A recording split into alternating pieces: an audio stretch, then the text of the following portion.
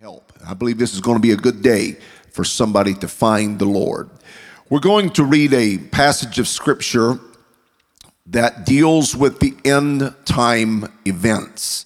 These are the words of Jesus, and he is giving Matthew chapter 24. The whole discourse here is a response to the question posed to him by his disciples. They wanted to know, what is the sign of your coming, and what is going to be the sign of the end of the world? And so all the way back in the Bible times, they were thinking about the end of the world, and they wanted to have some indications.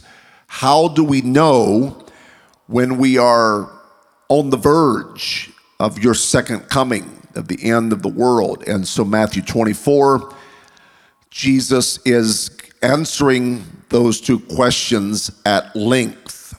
And we are going to focus in on a passage of scripture starting in verse number 36 that specifically talks about the rapture of the church.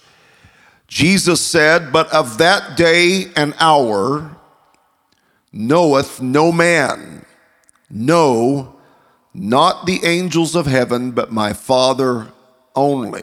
Let's hold that thought for just a moment. And every time there's a big crisis in the world or catastrophe, kind of like the one we're living through right now, there are internet theologians who are full of malarkey that come up with predictions about the second coming of the Lord, and they try to put dates and times, and they claim a special revelation to know when the Lord is coming back again. Anytime you read anything by anybody in which they say that God has told them what day or when he's returning, you're listening to the words of a false prophet. Discard everything that they say. Not only what they're saying about the coming of the Lord, but discard everything they say, because if they can't read this scripture and figure this out, chances are they can't figure anything else out either. That's a strong statement, but it is what it is. The day and the hour knoweth no man, not even the angels, not even Gabriel, not even Michael knows when the Lord's coming back again. He has not disclosed that, and certainly Satan don't know when Jesus is coming back again. Verse 37, the Bible says, "But as the days of Noah were, so shall also the coming of the Son of Man be." So we may not know the day, but from what Jesus is about to tell us, we can know the general season in which he is going to return again. And when we see the world around us bearing a similitude to the world of Noah's day, then we know that we are in the season for his return. Verse 38, "For as in the days that were before the flood, they were eating and drinking, marrying and giving in marriage until the day that Noah entered into the ark, and knew not until the flood came and took them all away. So shall also the coming of the Son of Man be. Then two shall be in the field, the one shall be taken, the other left.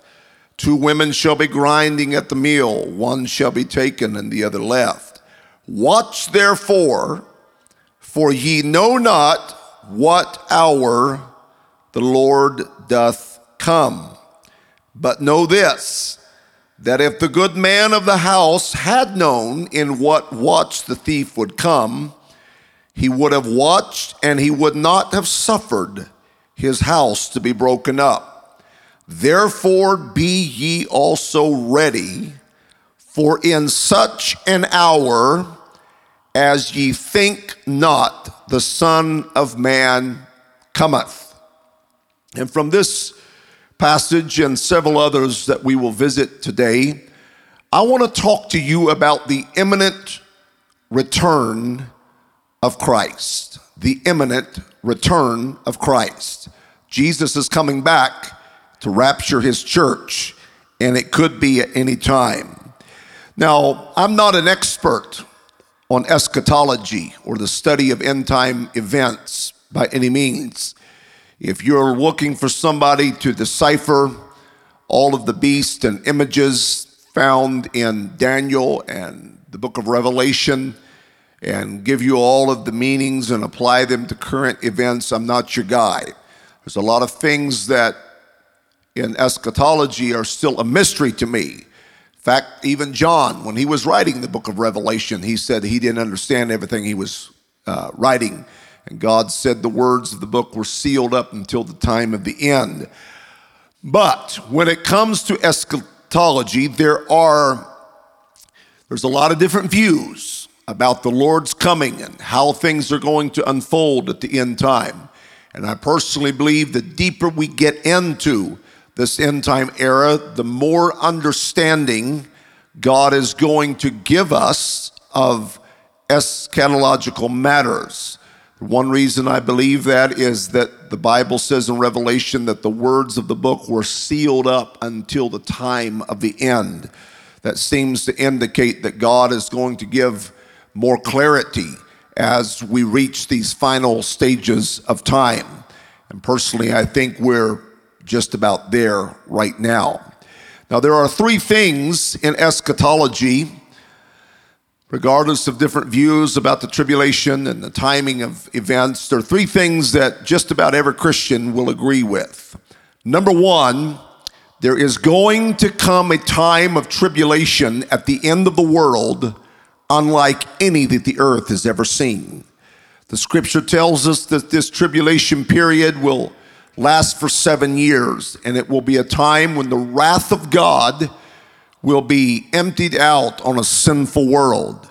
It will be a very, very devastating time when large swaths of the population will die.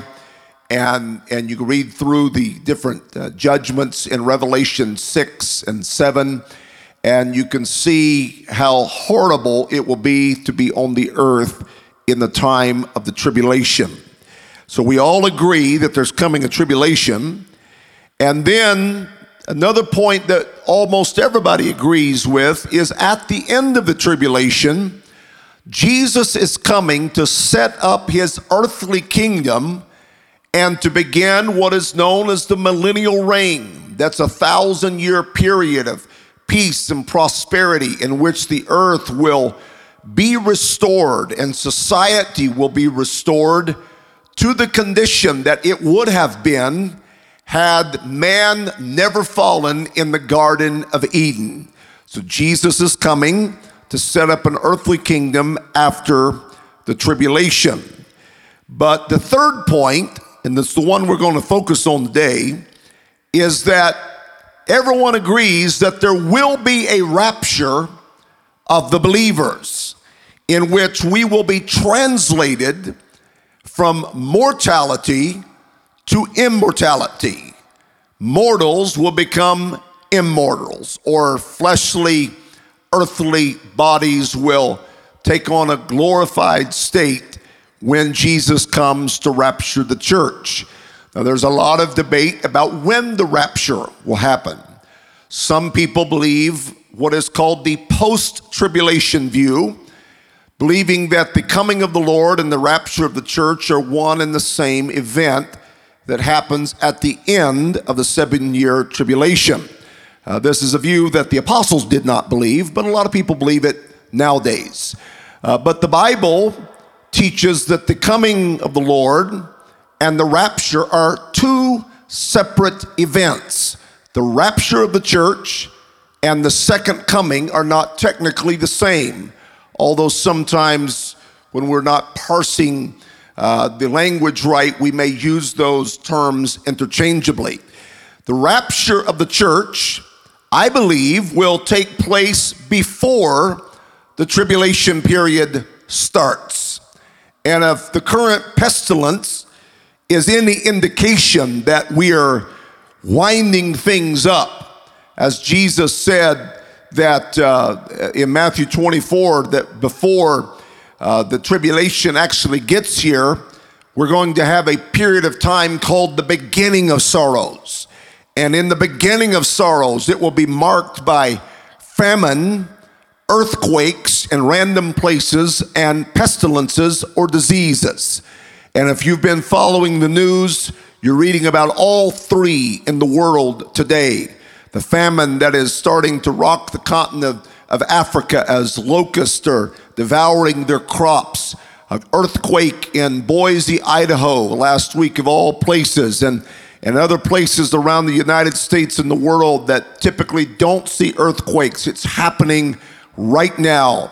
And with this virus that has brought the entire globe to its knees, we're under a pestilence unlike the world has seen for many years.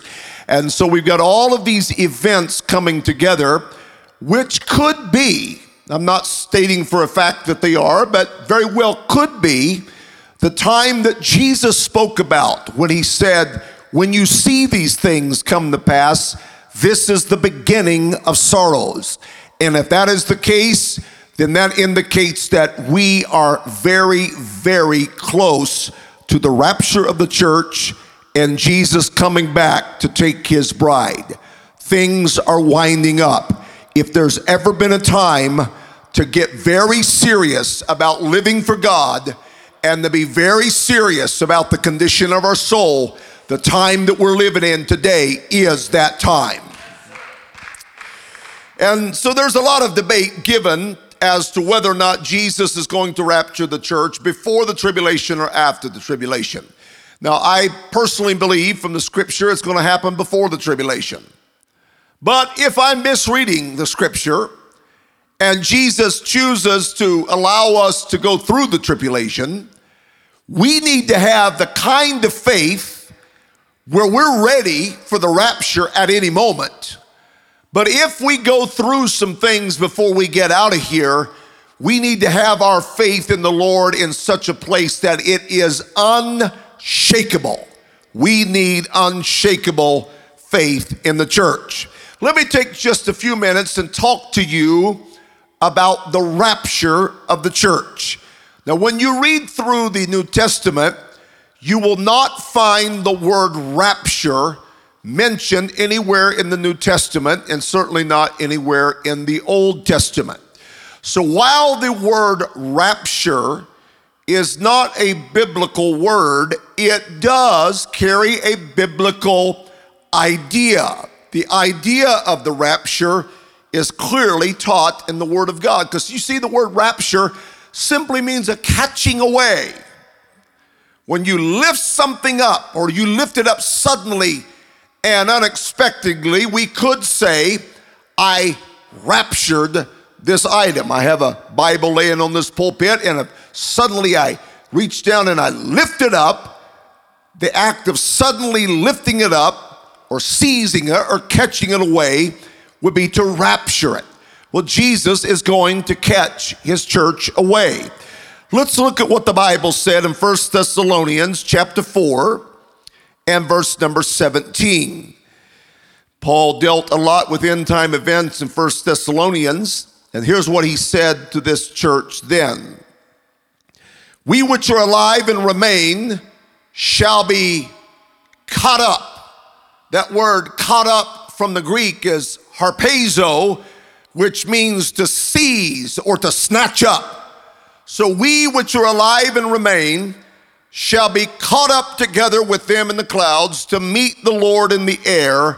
So shall we ever be with the Lord. And so literally what Paul is saying here is we are going to be going about our normal lives, and then all of a sudden a trumpet will sound, and at the sound of that trumpet, Jesus is going to come back for his church. And in that moment that happens instantaneously, the church will be caught up to meet the Lord in the air. That's going to be what happens when the rapture happens. That means literally there are some born-again people that may be driving down the road, and when the rapture happens, that car is going to be vacated. There's going to be people eating in restaurants, unless it happens the next few days, maybe not. But there will be people eating at the same table. And if you got sinners and saints eating at the same table, all of a sudden at the rapture, the fork is going to go clattering to the table and the chair will be vacated. These are not fantasy stories. These are Bible ideas in that it's going to happen suddenly and we will be caught up to meet the Lord in the air. Paul further talks about this moment in 1 Corinthians chapter 15, and he talks about the resurrection of the righteous, which happens at the rapture. He said, it's in a moment, in the twinkling of an eye, at the last trump, for the trumpet shall sound, and the dead shall be raised incorruptible, and we shall be changed. So when Jesus comes, all of the church that is alive in the world is caught up.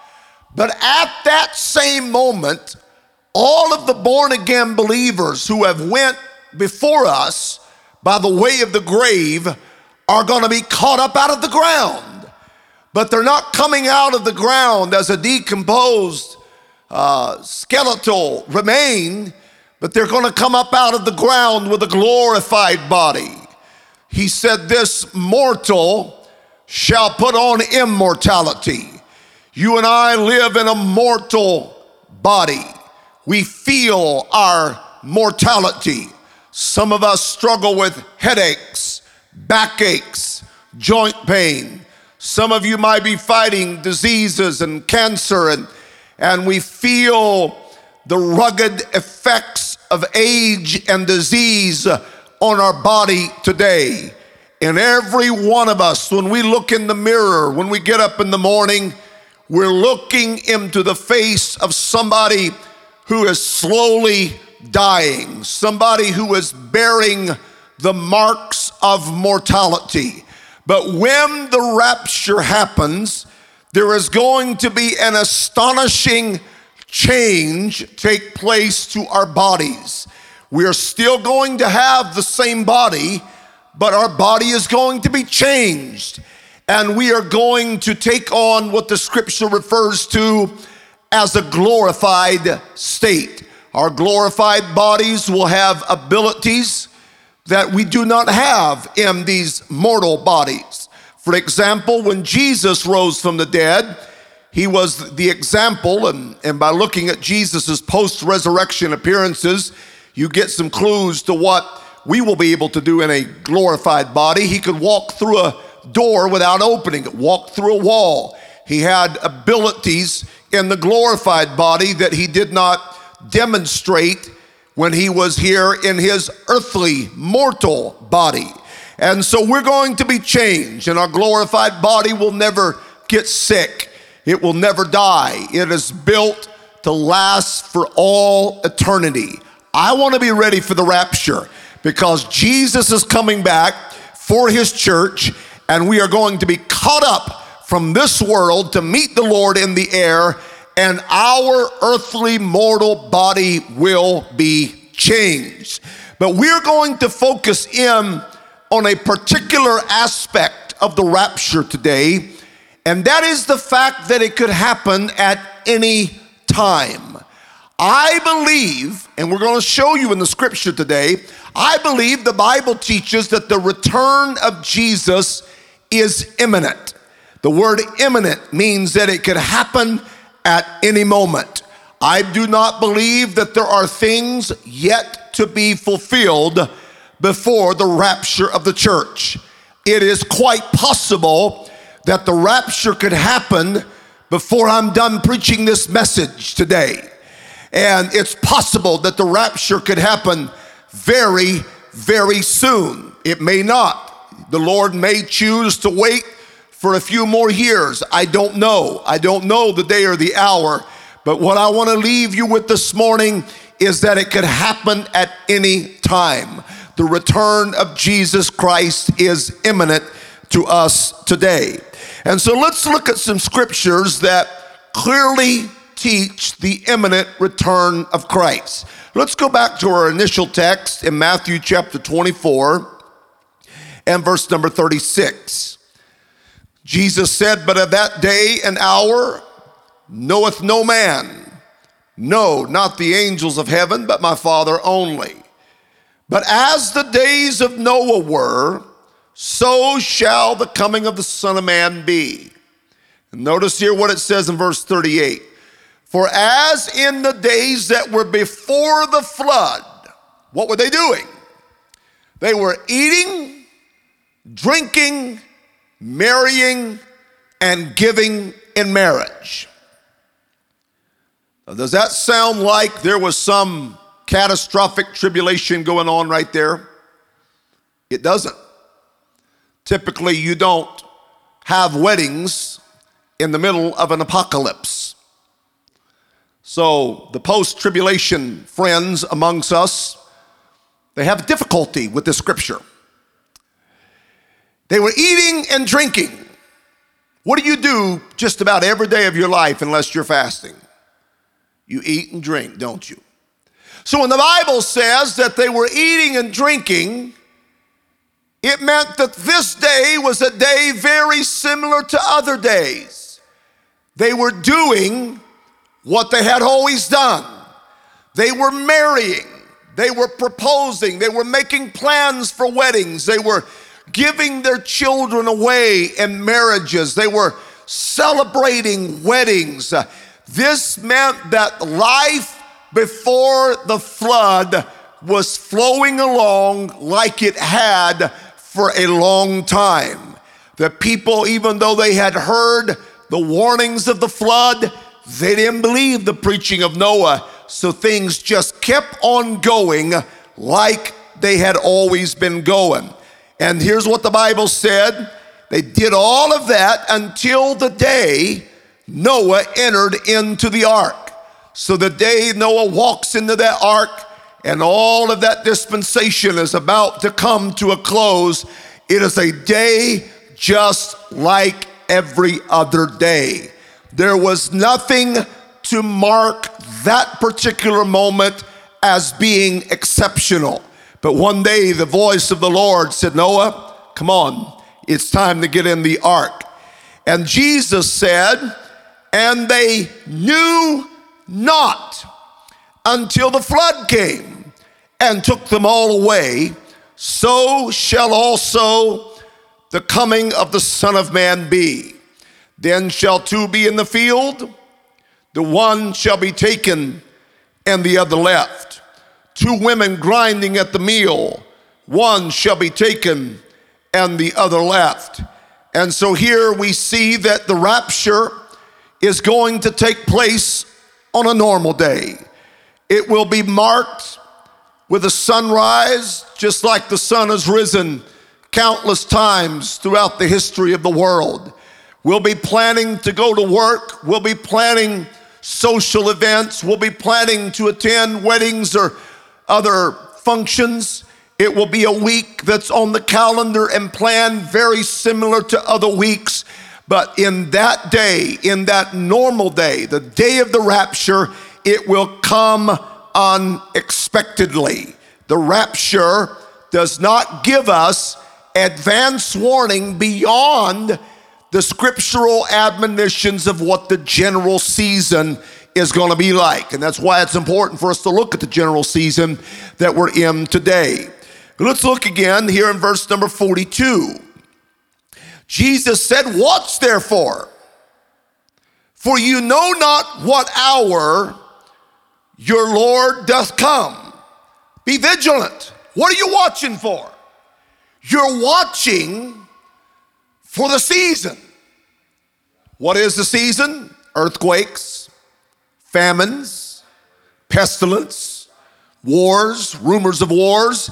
And when you see all that stuff start coming together, you better sit up and pay attention. Watch. You don't know the day or the hour, but you know you're entering into the season for the Lord to come again. He said, "But know this, that if the good man of the house had known in what watch the thief would come, he would have watched, and he would not have suffered his house to be broken up. Therefore be ye also ready, for in such an hour as you think not, the Son of Man cometh. So be ready, because Jesus, the Bible said in one place, he's going to come like a thief in the night. The rapture is going to happen in a moment, and it's going to be so unexpected. Are you ready for the Lord to come? If the rapture would happen right now, can you honestly say that you would make the rapture, or would you be left behind? It's a sobering thought. Now, when we go through the scriptures, one thing that's consistent in the writings of all the apostles was that they all expected Jesus to come. They talked a lot about it today. And it is very clear that all of the apostles that wrote in the New Testament, all of them believed in the imminent return of Jesus. Each of them fervently believed that Jesus could come at any time. Now, if they believed that Jesus could come at any time, we should believe that as well. We do not have a better gospel or more knowledge of the coming of the Lord than Peter and Paul and James and the other apostles had.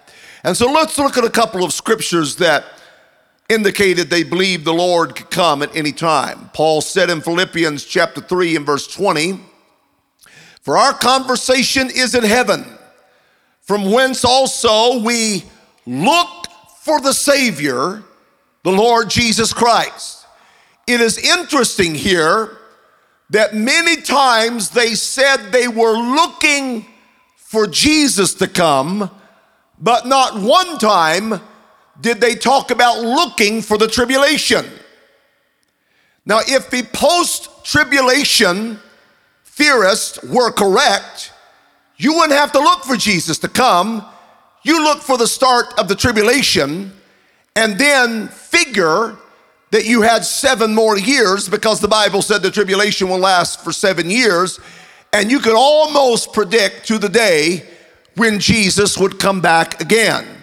But to believe post-tribulation rapture is to believe something that the Bible doesn't teach.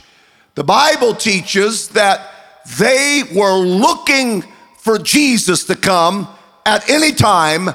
They were not looking for the Great Tribulation. Philippians chapter 4 and verse number 5, Paul said, "Let your moderation be known unto all men. The Lord is at hand." When you say the Lord is at hand, that means you believe that he could come at any moment. So he said, in other words, be modest in your lifestyle. Live moderately. Don't get too caught up in the things of this world. You have to live in the world. You have to use the world. You have to go to work and job, but you better not get too attached. You better live moderately, because one of these days you're going to leave all this stuff behind, and there is not one thing in this world worth trading your soul for. There's not a job, there's not any dollar amount, there's no illicit affair in the world worth losing your soul for, because the day of the Lord is at hand. Be ready.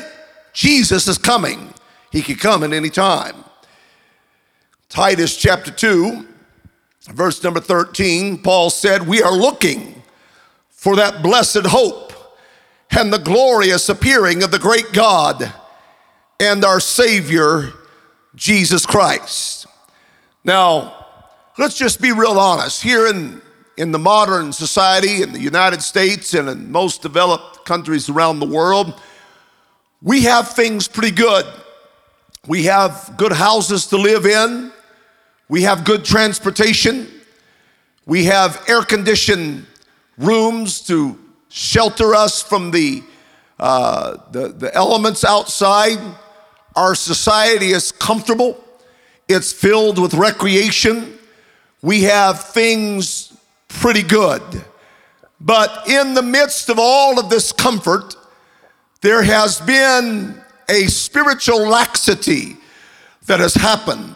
We are not doing as the Bible said would happen in the end time, where we start saying, even so come quickly, Lord Jesus. Most of us would rather the Lord wait before he comes. I had a feeling just this past week as I was thinking on these scriptures in light of the current crisis, and it dawned on me and it washed over me a fresh realization that literally Jesus could come back at any time. And it struck a little feeling of terror in my soul to think about the seriousness of the rapture and the finality of that moment. And I'll just be very transparent with you. There was something in me that says, I hope he waits for a little bit. Now, that was not a rational hope, and that was not a desire that is in accordance with the scripture, because we need to be praying for the Lord to come quickly.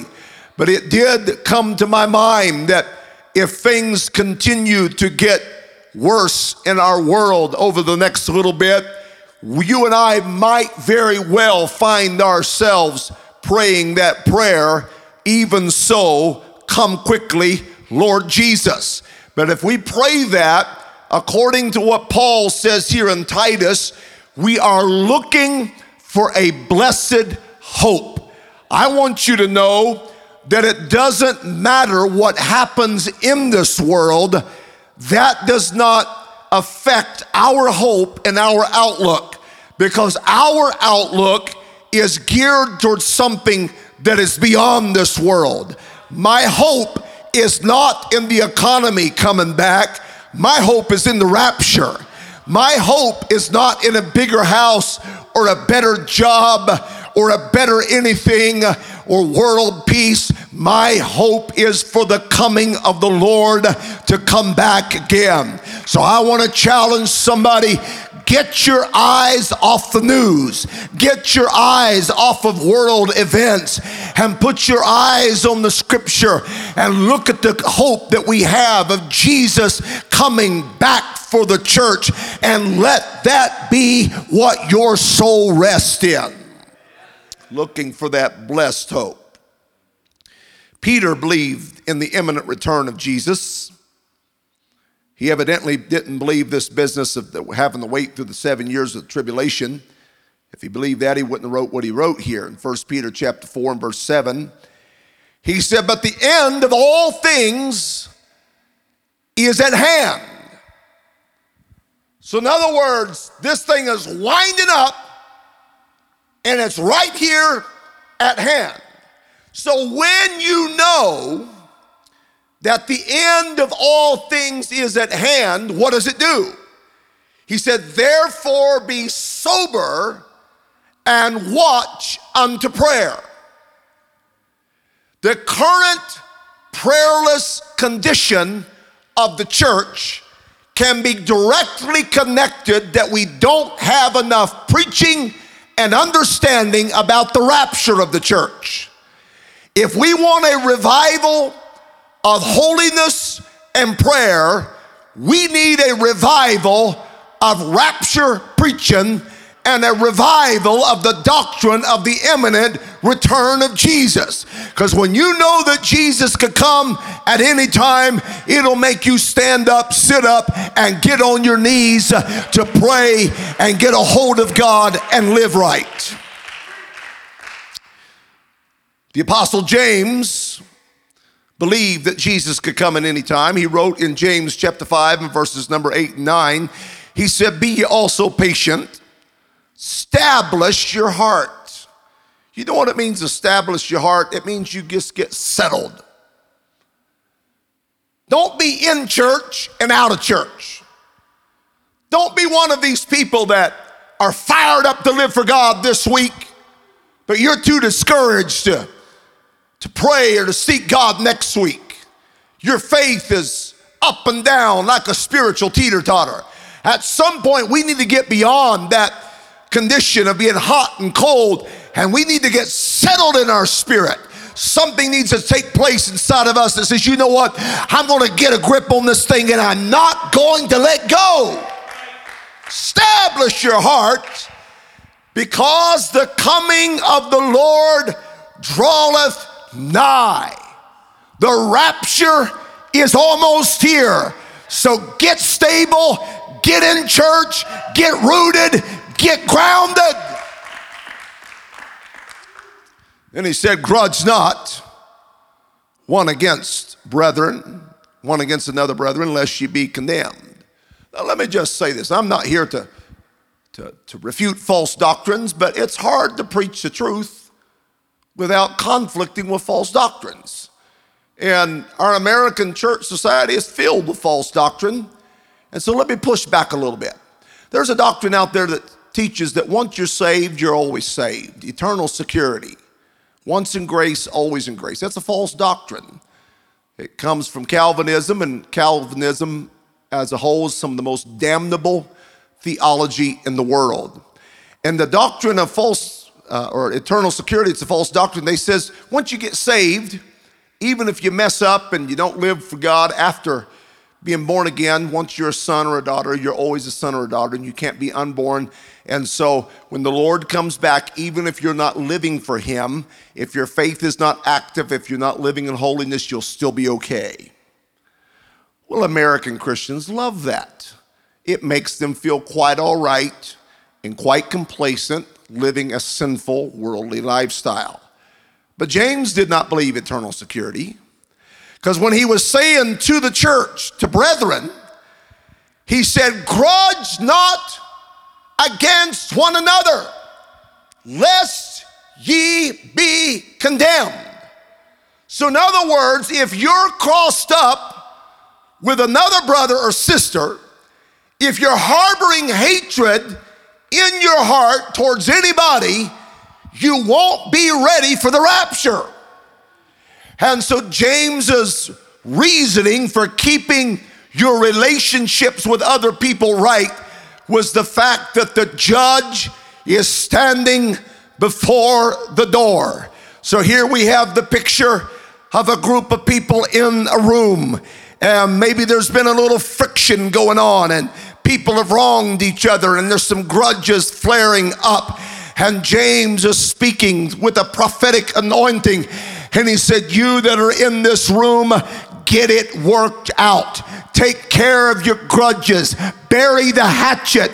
Let love begin the flow, because the judge is on the porch right now, and he's about to open this door, and this thing is about to wind up. I am preaching with a passion in my soul today that Jesus is coming, and you need to be ready, because he's standing at the door. He's on the porch right now, and at any moment the rapture can happen, and you and I better be living in holiness and righteousness and be ready for it. One last verse of scripture that to me indicates the importance of believing in the imminent return of the Lord is 1 John chapter 3. Verse number 2, he said, beloved, now we are the sons of God, and it doth not yet appear what we shall be. He's talking about that glorified body there. Now, I don't want to chase a rabbit right now because I'm hunting deer. And when you're hunting deer, you don't chase rabbits. But this rabbit be worth chasing for just a second. It doth not yet appear what we shall be. He's talking about that moment when this mortal body puts on immortality. Now, the glorified body, the Bible doesn't give us a lot of details about it, but there are some clues. And I like it to look at the clues and just wonder a little bit. I believe that our glorified body is going to look different than what we look right now. The reason I believe that is after Jesus rose from the dead, most of his closest disciples didn't recognize him. When he came out of the tomb, someone that had been with him for years said, are you the gardener? They didn't recognize him. The two disciples on the road to Emmaus, they walked with him, but for a long time they didn't know who they were walking with. So his glorified body looked different, but yet the glorified body kept the scars. And so there were traces of what he looked like prior to glorification that he carried with him. So what are we going to look like when Jesus comes? I'm 6'4". I weigh 200 and none of your business. I don't know what I look like, but I hope I look a lot better than what I do today. And I hope you do as well. But we don't know, because it does not yet appear what we shall be. But here's what I like. But we know that when he shall appear, we shall be like him. The goal of my life as a Christian is to be Christ-like. But I've got to be transparent with you. There's a lot in me that's still not like Jesus. I'm working on it. I'm applying the word, and the Holy Ghost is helping me. But I will not totally be a true Christian through and through until the rapture happens. But in the true rapture, I'll be able to say I am a true Christian, because finally all of the parts of me that have not been completely reconciled to the image of Christ and the likeness of Christ will be once and for all reconciled and in alignment with the image of Jesus Christ. The rapture is going to be a great moment. You're going to be what you never could be this side of eternity. But verse number 3, look what he said here. And every man that hath this hope in him, what hope? The hope of the coming of the Lord, the rapture, the glorified body. When you have the hope of Jesus coming at any time, what do? He purifieth himself even as he is pure. So this lets me know that the doctrine of the imminent return is inseparably connected to holiness of lifestyle. When churches are filled with worldliness, when saints live lax, cold, carnal, worldly lifestyles, it is always reflective of weakness in their eschatology. But when they know Jesus could come at any minute, you understand, I better not be fooling around. I better not be watching that. I better not be saying that. I better not be harboring that thought. I better not be going there. I better not be acting like that, because Jesus is coming, and I don't want any sin in this world to get in me. I don't want to be indulging in any act of defiance to the Word of God in light of the fact that Jesus is coming at any moment. As I bring this to close, I want to give a call to everybody under the sound of my voice to come back to a life of radical consecration and holiness. If we've ever needed holiness living, we need it right now. Let the Spirit of God convict you. Let God challenge you and convict you of things in your life and pull you back to a life of commitment and holiness. Let me preach to everybody right now that you're away from God. We've got a number of people listening. We've had thousands of people each week listening to this preaching, and I'm trusting that I'm preaching to some people right now that you've gotten cold on the Lord, and you've let some things come into your lifestyle, and you've started indulging in things that you know are not pleasing to the Lord. I want to challenge you right where you're listening. Why don't you have a prayer meeting in the next few minutes and start repenting and start putting some things on the altar and get some things consecrated to God? Get your heart ready for the Lord to come back, because he could come at any time. The Bible teaches that to be saved, you got to repent. You got to renounce the life of sin. And after repentance, we need to be water baptized in the name of Jesus Christ. And when we're water baptized in the name of Jesus Christ, the scripture says that our sins are remitted, or in other words, they are forgiven. They're washed away by the blood of Jesus. And if I'm preaching to anybody now that has not been water baptized in the name of Jesus Christ, we have a staff minister sitting by the phone right now waiting for your call. You can call and we can get that baptism scheduled, because you need to be baptized in Jesus' name, because the Lord is coming and it could happen at any time. And if Jesus comes and you've not yet been baptized in Jesus' name, you're not going to make the rapture. You must be baptized in the name of Jesus to make the rapture. Don't wait. We can get it done today. The virus may shut the world down, but it's not shut our baptistry down. We can baptize you in Jesus' name today. The scripture teaches that we need to be filled with the Holy Ghost. The Spirit of God come in until we're giving evidence of that infilling by the speaking in other tongues. Now, a lot of times on a Sunday morning, we have altar call. I finish my preaching as I'm doing today, and we invite those in the church to come forward and pray. And this altar here at the front on most Sunday mornings, on a normal Sunday, is people are coming to repent. And just about every Sunday around this church, people receive the Holy Ghost. The saints of God get around them and lay hands on them and pray for them. It's a great time for receiving the Holy Ghost. But this morning, due to the present crisis, we cannot have you at this altar and pray you through to the Holy Ghost with the laying on of hands. But I want you to know that there were people in the New Testament that got the Holy Ghost and nobody was laying hands on them. And so my prayer going into this weekend, as I prayed over this live stream service, and I said, God, this is different because people are not listening to me preach where they can come to the altar and we can pray together for them to receive the Holy Ghost. But some of them will be watching this on a cell phone, and other people will be in a living room, and it's going to be a little different environment than church.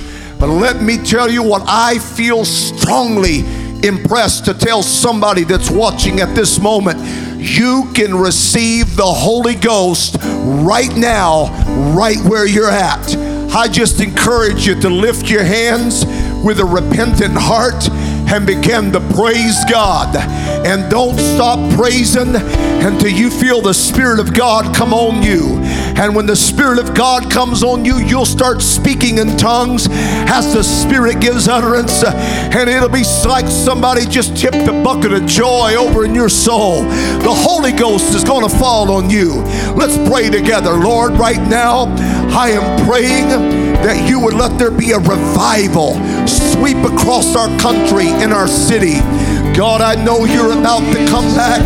I pray that some sinner would be called to a place of repentance and forgiveness. I pray, God, that the Holy Ghost would fall.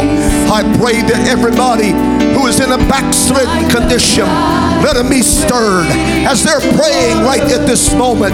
I pray that the Holy Ghost would come upon them again. Let your Spirit visit us. Let the Holy Ghost move in a rich and wonderful and powerful way. I want to encourage you to pray. Seek the Lord. Come on, pray like you've never prayed before. Pray with fervency. Lift your voice out loud. The Lord is hearing every word you say right now. The Lord is hearing your prayer. God is with you. We're going to sing it together. And let's take the next few minutes and let's pray. Let's seek the Lord together.